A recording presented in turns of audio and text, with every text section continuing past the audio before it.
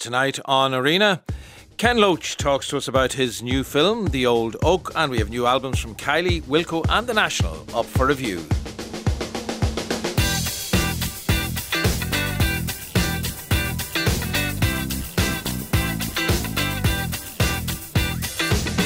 Delighted to be joined now on Arena by one of the most acclaimed directors in British cinema. Ken Loach has been making films for over 50 years. He's won 2 Palme d'Or at Cannes.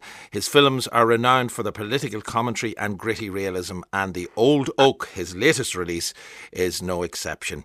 It's Ken's 20th feature, powerful and topical story about the challenges and hopes of 2 very different communities in a former mining town in County Durham. It centres on the Old Oak landlord, TJ, and his relationship with a young Syrian refugee, Yara, and how the town reacts to the arrival of the Syrians. I was saying, Ken, when I saw the topic and the theme of the film, wow, to be that in the moment in terms of what's happening, not just in Britain, but around the world. Was it something that you wanted to tackle, the refugee crisis and how it's dealt with in various countries? Was that important to you for some time?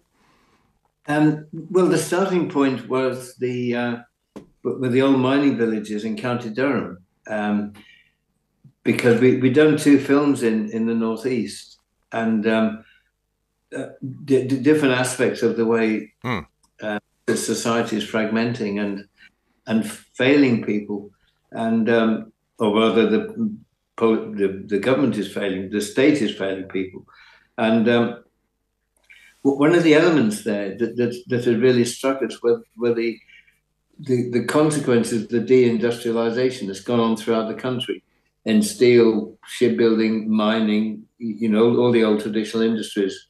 And they went and nothing was put in its place, so the communities have been left to rot. The ex-mining villages in County Durham are the image of that, because it's one coherent community built around the mine, usually in countryside. So when the mine went, then everything has gone, and schools, churches have closed. The church halls are therefore gone. After the libraries have gone, the infrastructure's gone, and what's happened to the people? How do they cope? And that was one element. The old tradition of solidarity remains from the mining industry, but also the despair and the alienation and the cynicism and the bitterness and the anger that makes people vulnerable to the propaganda of the far right. And we wondered how to tell this story, or to find a story in it. And then Paul Lavity, the writer, heard of the refugee families from the war in Syria. And that area in that northeast had more refugees per capita than anywhere else in the land. Bizarrely, with nothing, people with nothing, and then the refugees arrived. And of course, some of them will sink into, we don't want foreigners. We got nothing, why us? And that can lead to hostility, can lead to racism, and lead to conflict. And also the story of, or indicate, because we can't tell that whole story, indicate the trauma of fleeing war as well from the refugee, from the Syrians. Yeah, they are 2 very powerful stories, and the way they intersect with each other in The Old Oak is very different. I want to listen to a clip from a conversation in the pub. The Old Oak is the local pub. TJ, played by Dave Turner, is the landlord. And as you said, there are a bundle of, in this case, a group of men that we're going to hear chatting away in the corner of the pub, a lot of them suffering from the after effects of the loss of the mining villages, the loss of their livelihood. I think we'll hear Chris McGlade, Jordan Lewis and Col Tate in this clip, and need to warn you, there's a little language involved in what they're saying here. They've been bought online, right, on an auction. They've never been to the village to have a look at the houses. They've never walked round the street, our streets in our village, Bought by some speculating greedy bastard who'll rent them out to some fucking moron. They're fucking parasites. They are. All they do, they don't even come to the village, they don't even come to the street, they don't even see the fucking houses they're buying. Shite. Now you heard this? Yeah. They're advertising homes for rent in my street, right? in Durham fucking prison. I'm not kidding you. They're shitting on me, man. They're shitting on me. I'm telling you. Can you remember a few years ago when Mary was first diagnosed and we were thinking about selling up and moving so we could be closer to her sister? Yeah. I remember that. We hummed and hawed for a bit, didn't know what to do, but we got the house valued. It was worth about 50 grand, a bit more than we paid for, so that was all right. Do you know how much that company in Cyprus paid for them houses? Go on. 8 grand each. For fuck's sake. I mean, we're screwed. 8 grand. I mean, Mary can't take it anymore, man, with that dick next door, but we're just trapped there. This has now become a dumping ground, lads. You're right. Land losses, dumping ground. You're right there. Them people that are buying the places, they're not bothered, they're not doing the houses up. No. And the people who are moving in, well, it's not their property at the end of the day. They're not doing them up. They're just being left to wreck and ruin. I just don't know what to say. I mean, me and Mary, we've been in this village all our lives. I know you have. You know, and is this going to be it? Like the rest of our lives are living... No way anymore. Take it anymore. No, man. Go on, Mara. Charlie, look. Sorry, we're going to sort this out. Give over, man. We'll sort this. You're a more friend. We all know Mary. Please give her regards, will you, Mara? A clip there from the Old Oak, and director Ken Loach is with me on Arena this evening. You said something interesting just before, as we were heading into that clip, about the vulnerability of people to the propaganda of the far right. Is that what these... Because it's easy to demonise those men and the things that they're saying in the pub there, but I think you wanted to give some kind of empathy, if that's the right word, to how they felt. Well, their grievances are legitimate. They've been abandoned by successive governments, Tory and Blair Brown's New Labour. They did nothing. No government investment, no attempt to transform those communities, because they were brilliantly strong communities. They were politically strong as well. And of course, that's why Thatcher destroyed them. And it's a clear example of where the market fails people. And of course, it can turn very quickly into, say, anger, bitterness, resentment, and then finding a scapegoat. That's all what happens. You find a scapegoat. And as TJ says in the film, you look down, you stamp on the faces below you. We need to look up, see who's really exploiting and destroying the world. Because the health service isn't collapsing because a few people are coming across the channel in boats. And Dave Turner, though, and he's not the only person in the film, Dave as TJ Ballantyne, who's the landlord of the Old Oak, this pub, he seems to have avoided that propaganda. He seems to have avoided being pulled into looking down on people, as do a number of others in the community. How does that happen, that some people manage to hold on to their sense of humanity and their sense of community when others just lose it? Well, I think that you find that everywhere. And particularly, that's one of the elements of the story. The people in the village inherit the tradition of solidarity of the miners. I mean, during the Great Strike of 84, 85, miners and their wives travelled the world. They spoke at great public meetings across Europe, and people had never been out of the village before.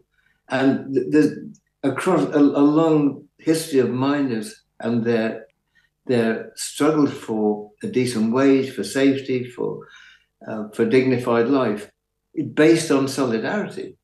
I mean, you depend on the man next to you for your life. So that tradition was very strong, and of course it's still there. So in the sense of the struggle within that community, for which is the dominant consciousness. The other aspect then of the story that comes in to intersect, as I say, with that dying mining village story which you were keen to tell, the other aspect that comes in is this group of Syrian refugees, and particularly one family where with a young woman called Yara, played by Ebla Mari, who is a photographer, has big interest in photography, and she has her camera with her. She's immediately attracted to pictures in the Old Oak, pictures of miners, and particularly during the miners' strike, and there's also some references to some very unfortunate disasters, I think, within those pictures. There was one quote that really stuck with me, and it's a picture a photograph that we're looking at in and around the time of the miners' strike. When you eat together, you stick together. And it's pictures of the striking miners' families who, let's face it, had little or no money at the time. They weren't working and they had nothing to live on. So the whole idea was the community came together and ate together. How important was that for that community? And again, it becomes a big part of the interaction between the Syrian community and the local community in the film. I think there's always been a long connection between communal eating and joining together across a table or just sharing food. It's a visible sign of solidarity, of mutual support, of caring for each other. And I think that's really important.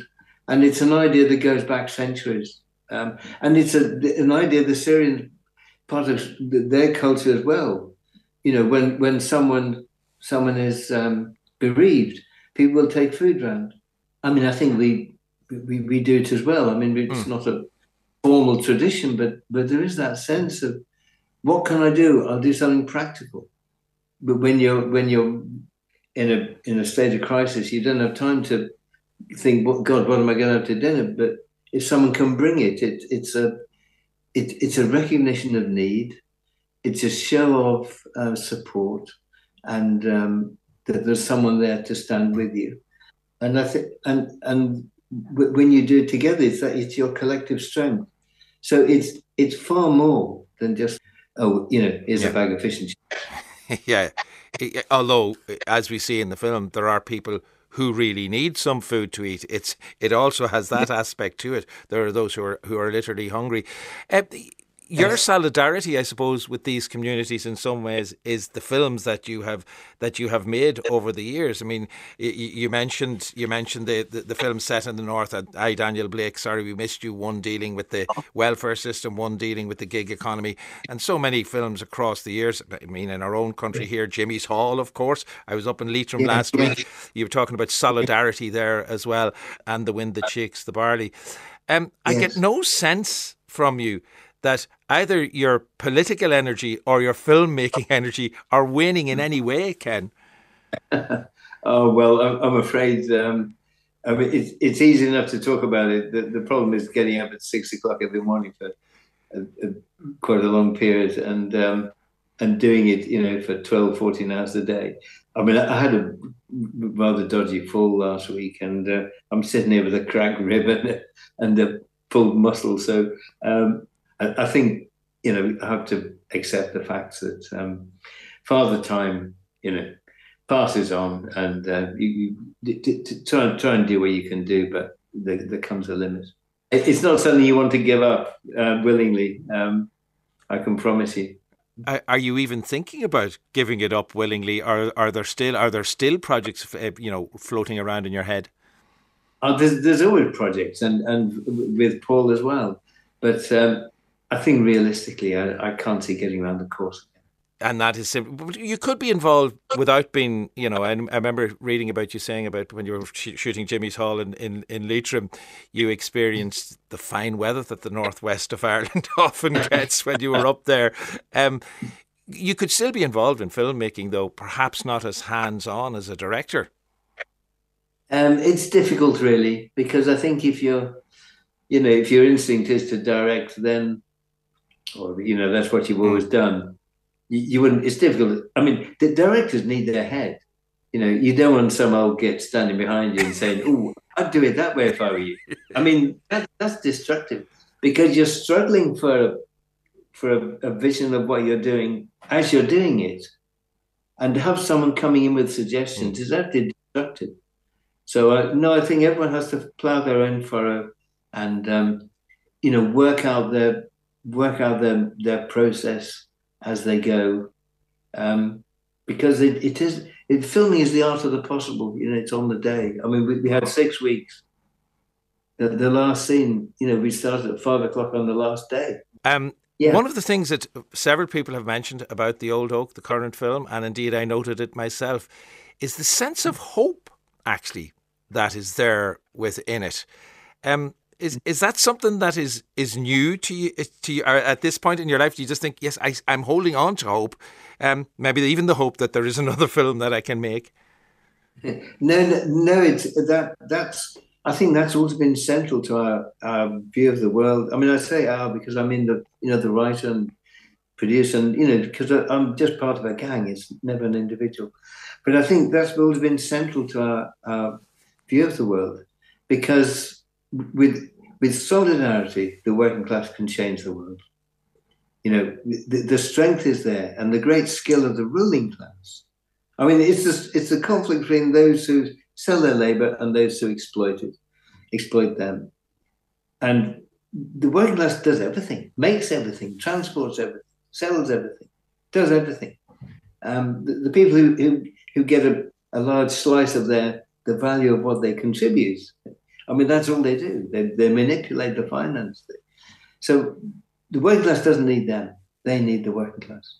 And so the working class with solidarity, not divided, not broken into national separation or turning on people within the working class or themselves or whatever, as racism does. That's why it's evil in itself, but it has a function for the ruling class, keeps workers divided. That is the hope. Solidarity. The working class can change the world, but it now is particularly important because we've reached this. There's an end game now. I mean, they're destroying the planet, as we know. Our society in Britain is fragmenting, absolutely collapsing, wherever you look. I mean, who thought we would institutionalize hunger?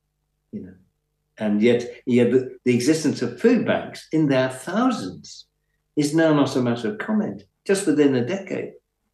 So the failure of this system to provide lives of dignity and security is now so clear, and we know we're facing or are now passing through climate catastrophe, and that'll lead to mass migration.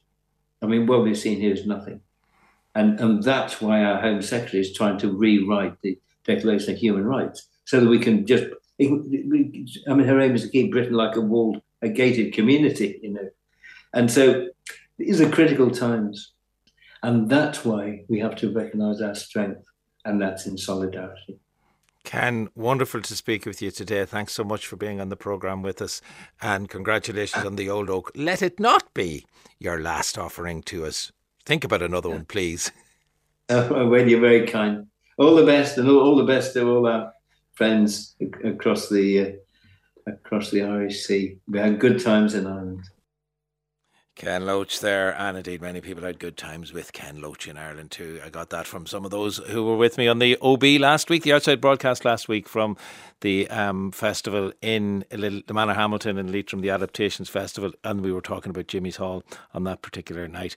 But Ken Loach's latest film, which is called The Old Oak, is released nationwide this very day.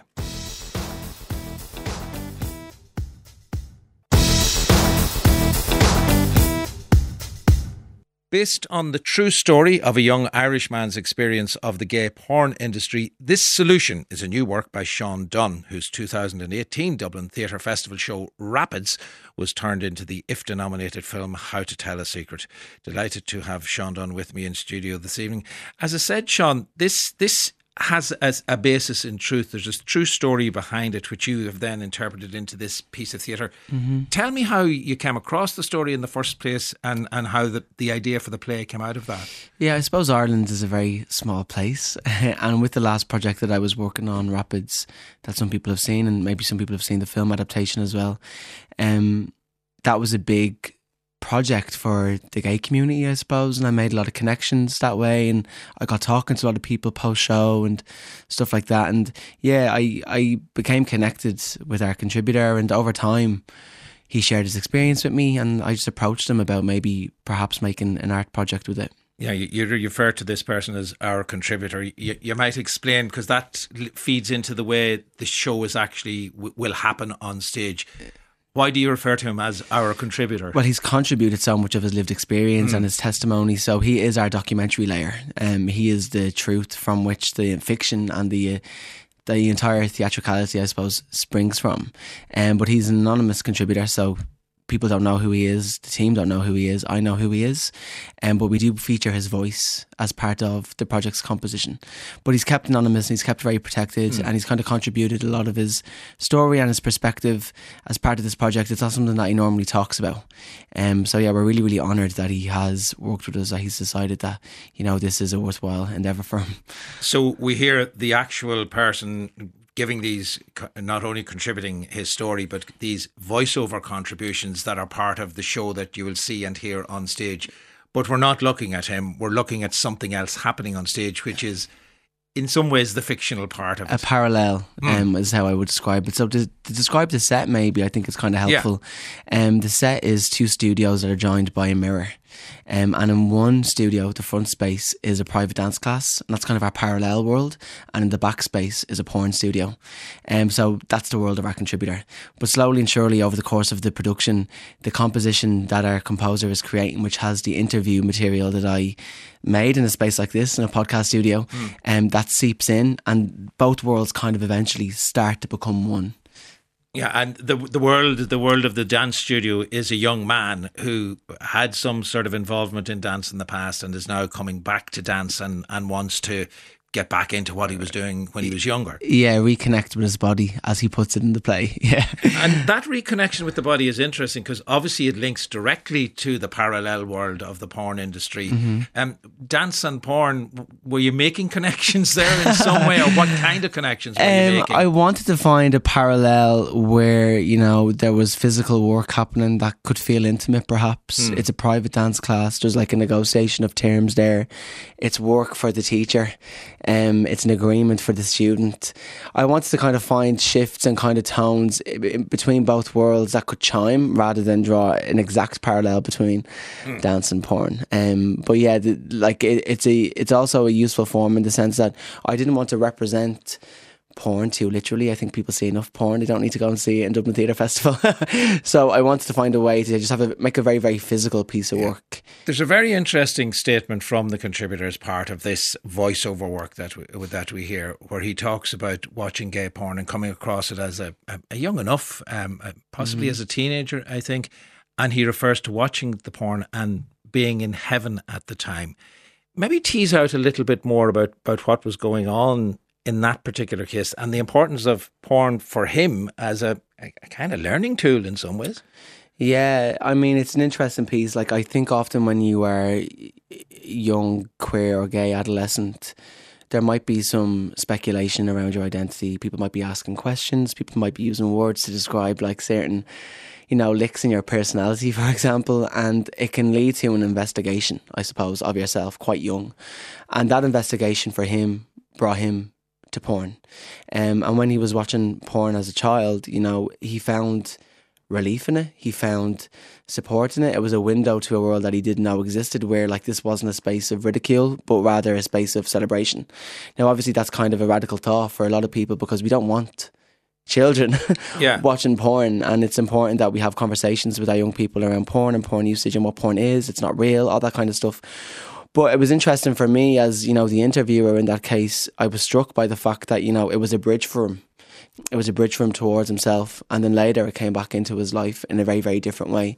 But because, you know, it was part of a kind of secret routine of his, there was a kind of a future ramification of that. When he became older, like a disconnect maybe between porn and real life, which we explore a little bit further in the show. But also that viewing of porn as a young man, there's terrible shame around it for starters, and fear that, you know, he's doing it on a computer at home. He's afraid that any other member of the family can come across his searches.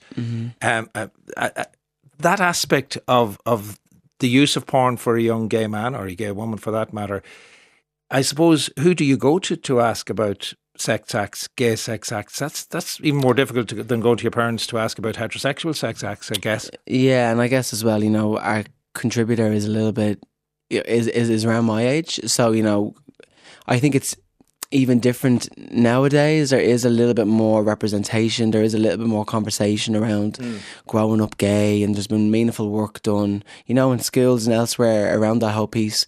But it is tricky for sure. Like, where do you go? And I think for a lot of young people, they're on their phones, they're on the iPads. They are going to kind of go online and ask the internet questions first, which is unfortunate. The other thing, you talked about contracts in terms of the dance piece that's happening in the studio at the front of the stage. For ease of description, there's a contract between the young man who's learning the dance again and his dance teacher. Contracts become hugely important when the contributor is telling us about his life in the gay porn industry. Was there something particular that you wanted to look about the nature of those contracts, or any contract? Yeah, I suppose as a documentary artist, I'm interested in the agreements that we put people under or we hold people to. So for example, with my work, I try to be extremely flexible with the contributions, with the people. I find different ways of telling the stories so that they don't feel too exposed, so they don't feel vulnerable. And I also try and create a couple of different options that I have in my back pocket in case they change their mind. With porn and with the specific experience that our contributor had with studio porn, changing your mind once it was done wasn't really an option, because he had signed a contract that said in perpetuity. And that means forever and ever. It means not just my lifetime, it also means your lifetime and all lifetimes. So there's very little wiggle room when you've signed a contract like that, or it feels as though anyway, there is very little wiggle room.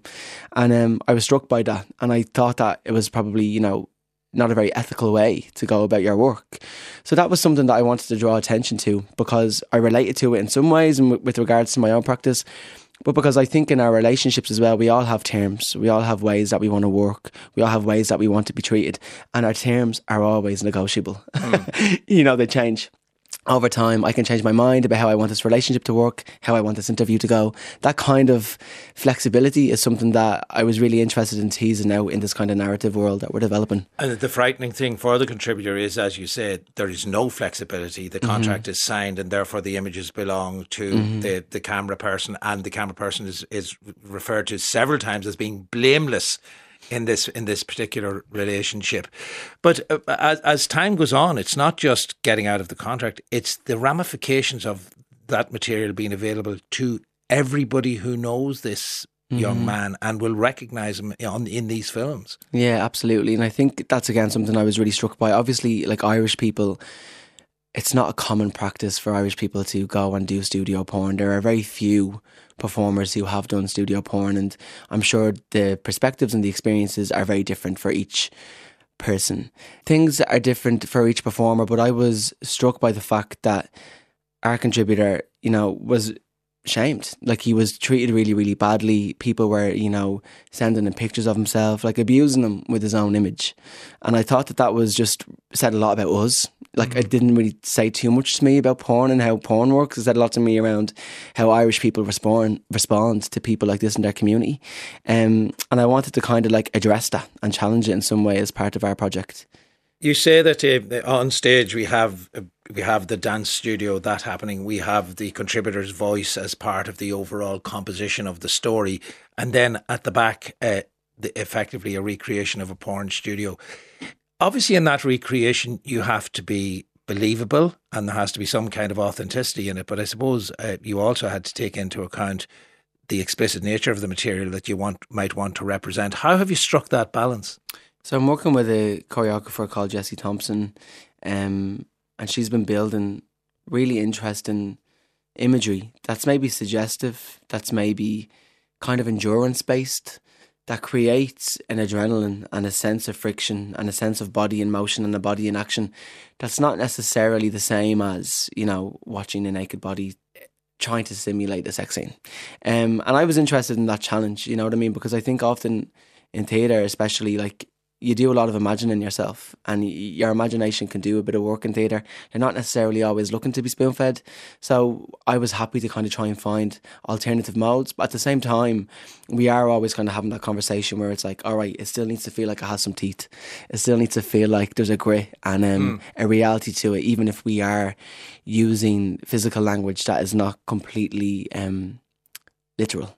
And it did strike me as I read the script that you really need to see this. You will need to see what's happening on stage and sense the energy of the dance as much as listen to the words. Yeah, I think so. We're trying to really create like lots of parallels and lots of things happening at the same time.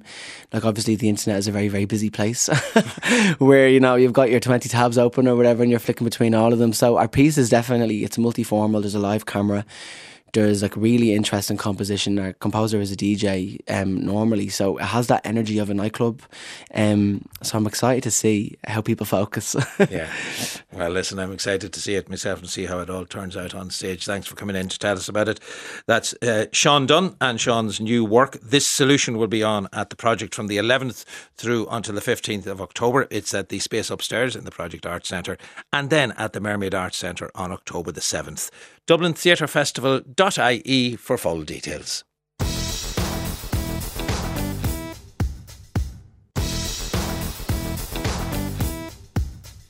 And so we're into the final lap of Friday evening and our album reviews. First up, we'll have Kylie Minogue's 16th studio album, Tension, explores the realms of electropop while setting the stage for her upcoming Las Vegas residency.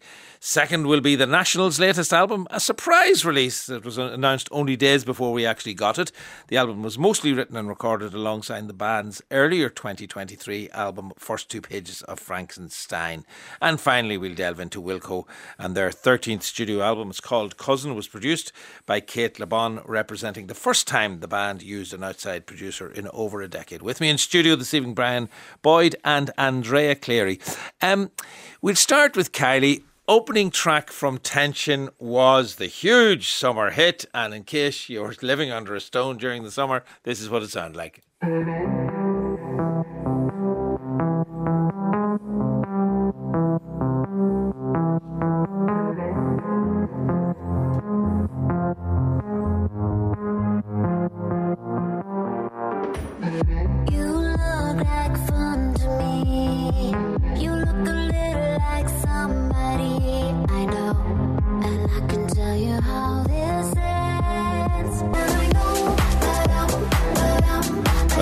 Padum, that's the way your heart goes, seemingly. That is the big summer hit for Kylie Minogue and one of the tracks on her new album, Tension.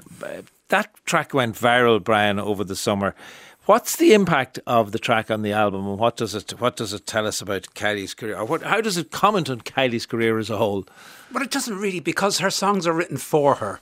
And the songs are produced by other people, and you go through the album and you go, yeah, that's very nice, and you sort of think, well, any half decent female vocalist could have released this album. There's a very cynical undertow here, which is that Kylie's starting a residency in Las Vegas in November, which is sold out for 6 months. It probably could run for Celine Dion 2 and 3 years, and she's crowbarred a song about Las Vegas onto this album. So the thing about Kylie is it's very difficult to judge the songs in isolation as we're doing now, right? Because the context with Kylie is you have to see them in terms of a live arena. And for the Vegas residency, she's recreating Studio 54 in New York.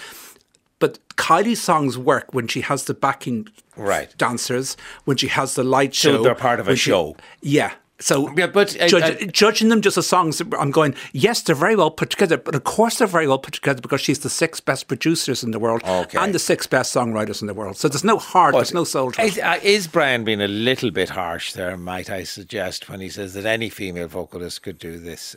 Surely there's nobody who could match Kylie in the sheer charm stakes apart from anything else. I think it's I don't want to use the word misunderstanding, Brian, but I mean a kind of a willful misunderstanding of what the joy of pop is. The joy of pop is getting the 6 best producers and the best songwriters and everybody in and giving them to somebody.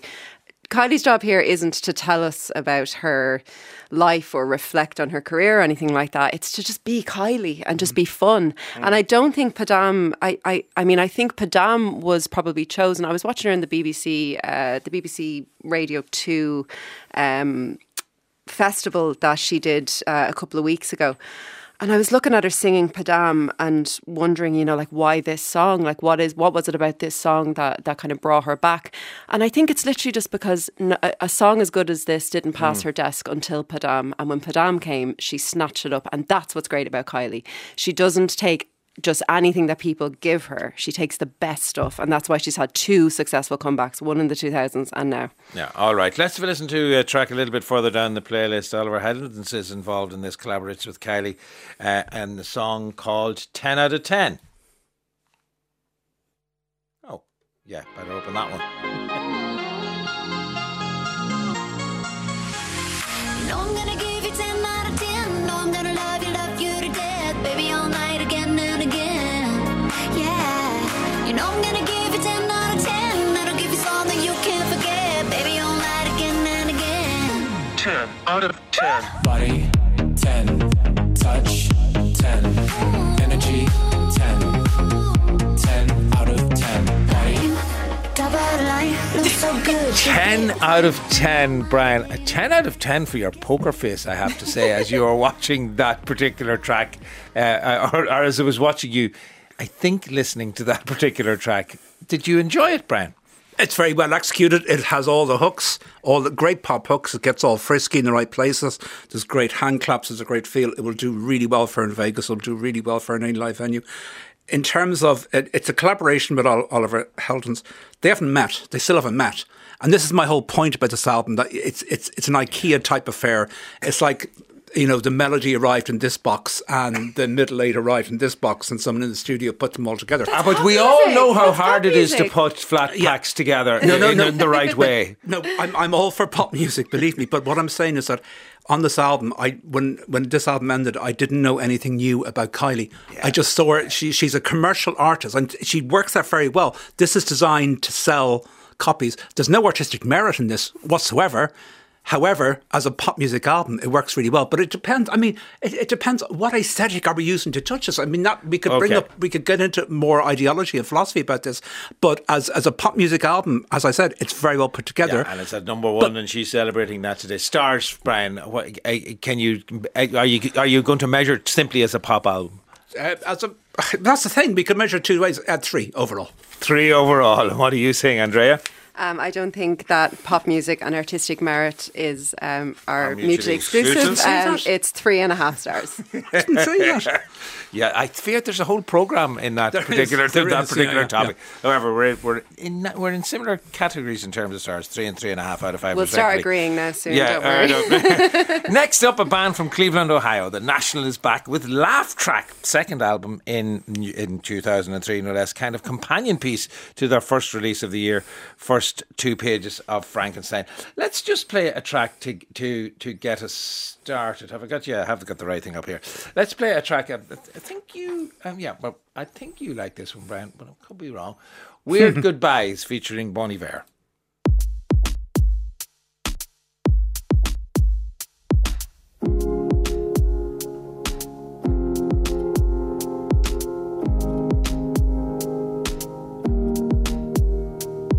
Memorize the bathwater, memorize the air. There'll come a time I wanna know I was here.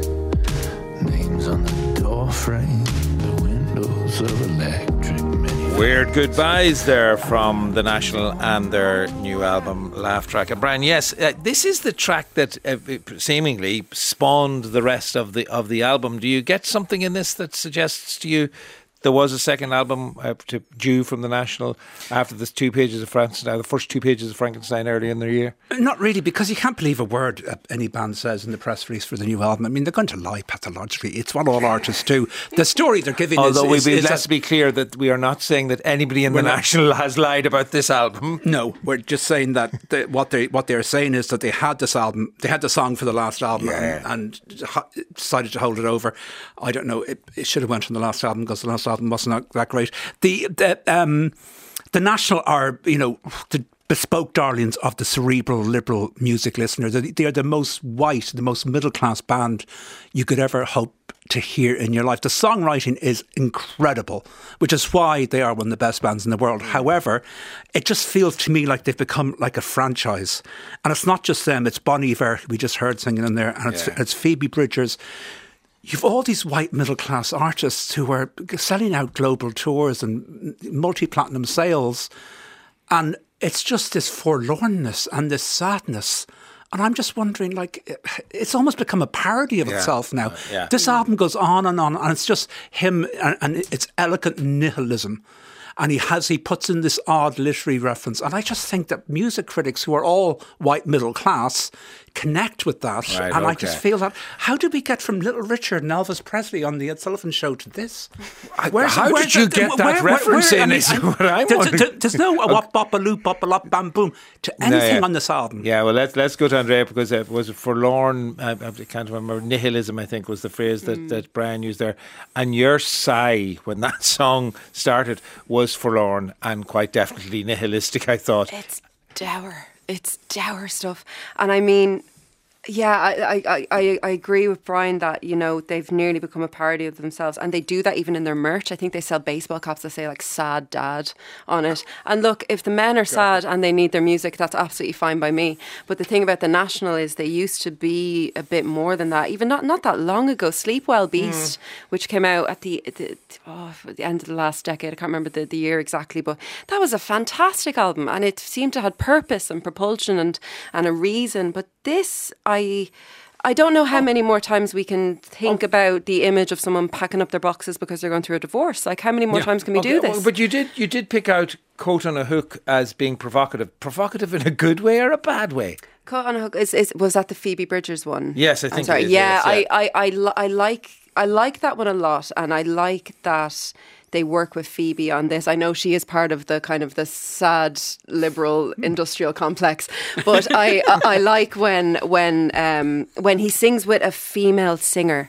I feel like that interplay, and it's not just because of the depth of his voice, but that interplay. It felt like there was actually another perspective here and a bit of brevity.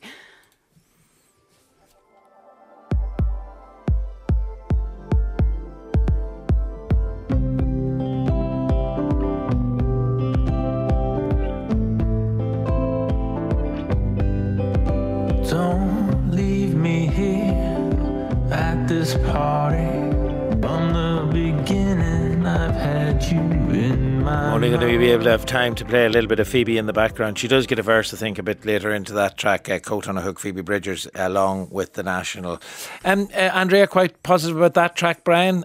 Is it just another example of their formulaic nature? It was earnest, it was sadness-soaked, it was meaningful music with a capital M. That music critics give them 4 out of 5 stars for just as a knee-jerk response. It's that elegant nihilism, that twee forlornness.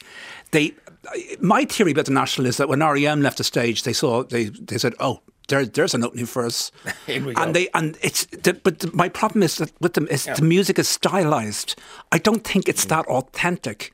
And for any listeners sort of listening and going, "Oh, I like that first song Shaun played," listen to a band called Tindersticks from the 90s. It's where the National get a lot of their ideas, I think. All right, stars from you, Brian, on this one. 3. Andrea?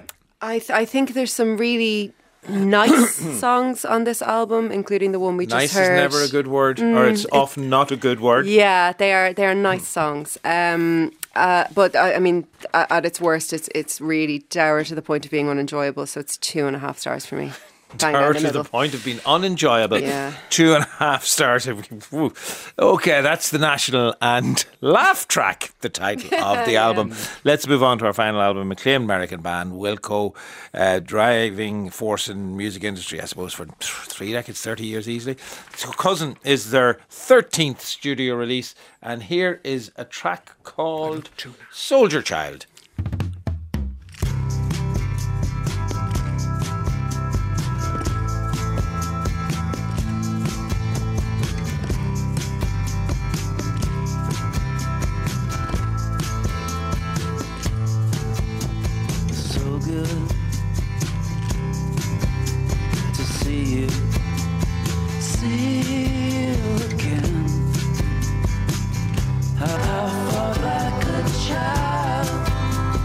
And there we have Soldier Child from Wilco. How typical is that of this album, Cousin, Brian? And how typical is that song of Wilco in general? Very typical. I mean, you remember that Wilco, when they were known as back as Uncle Tupelo in the 90s, they single-handedly are credited with inventing the genre we now know as alt country.